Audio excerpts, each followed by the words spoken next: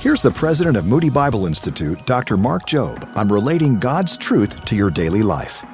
And you see, you may be here today and may think, Pastor, boy, I hope God does mobilize some people because we really need a lot of help in our society.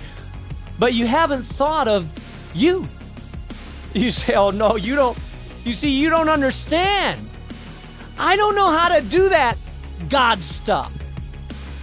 You see, there's other people that know how to do that God stuff. I'm not that spiritual. You see, the harvest is great, but the labors are few.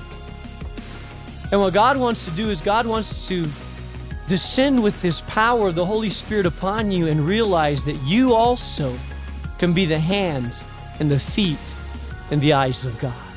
Gain fresh wisdom for life at boldstepsminute.org.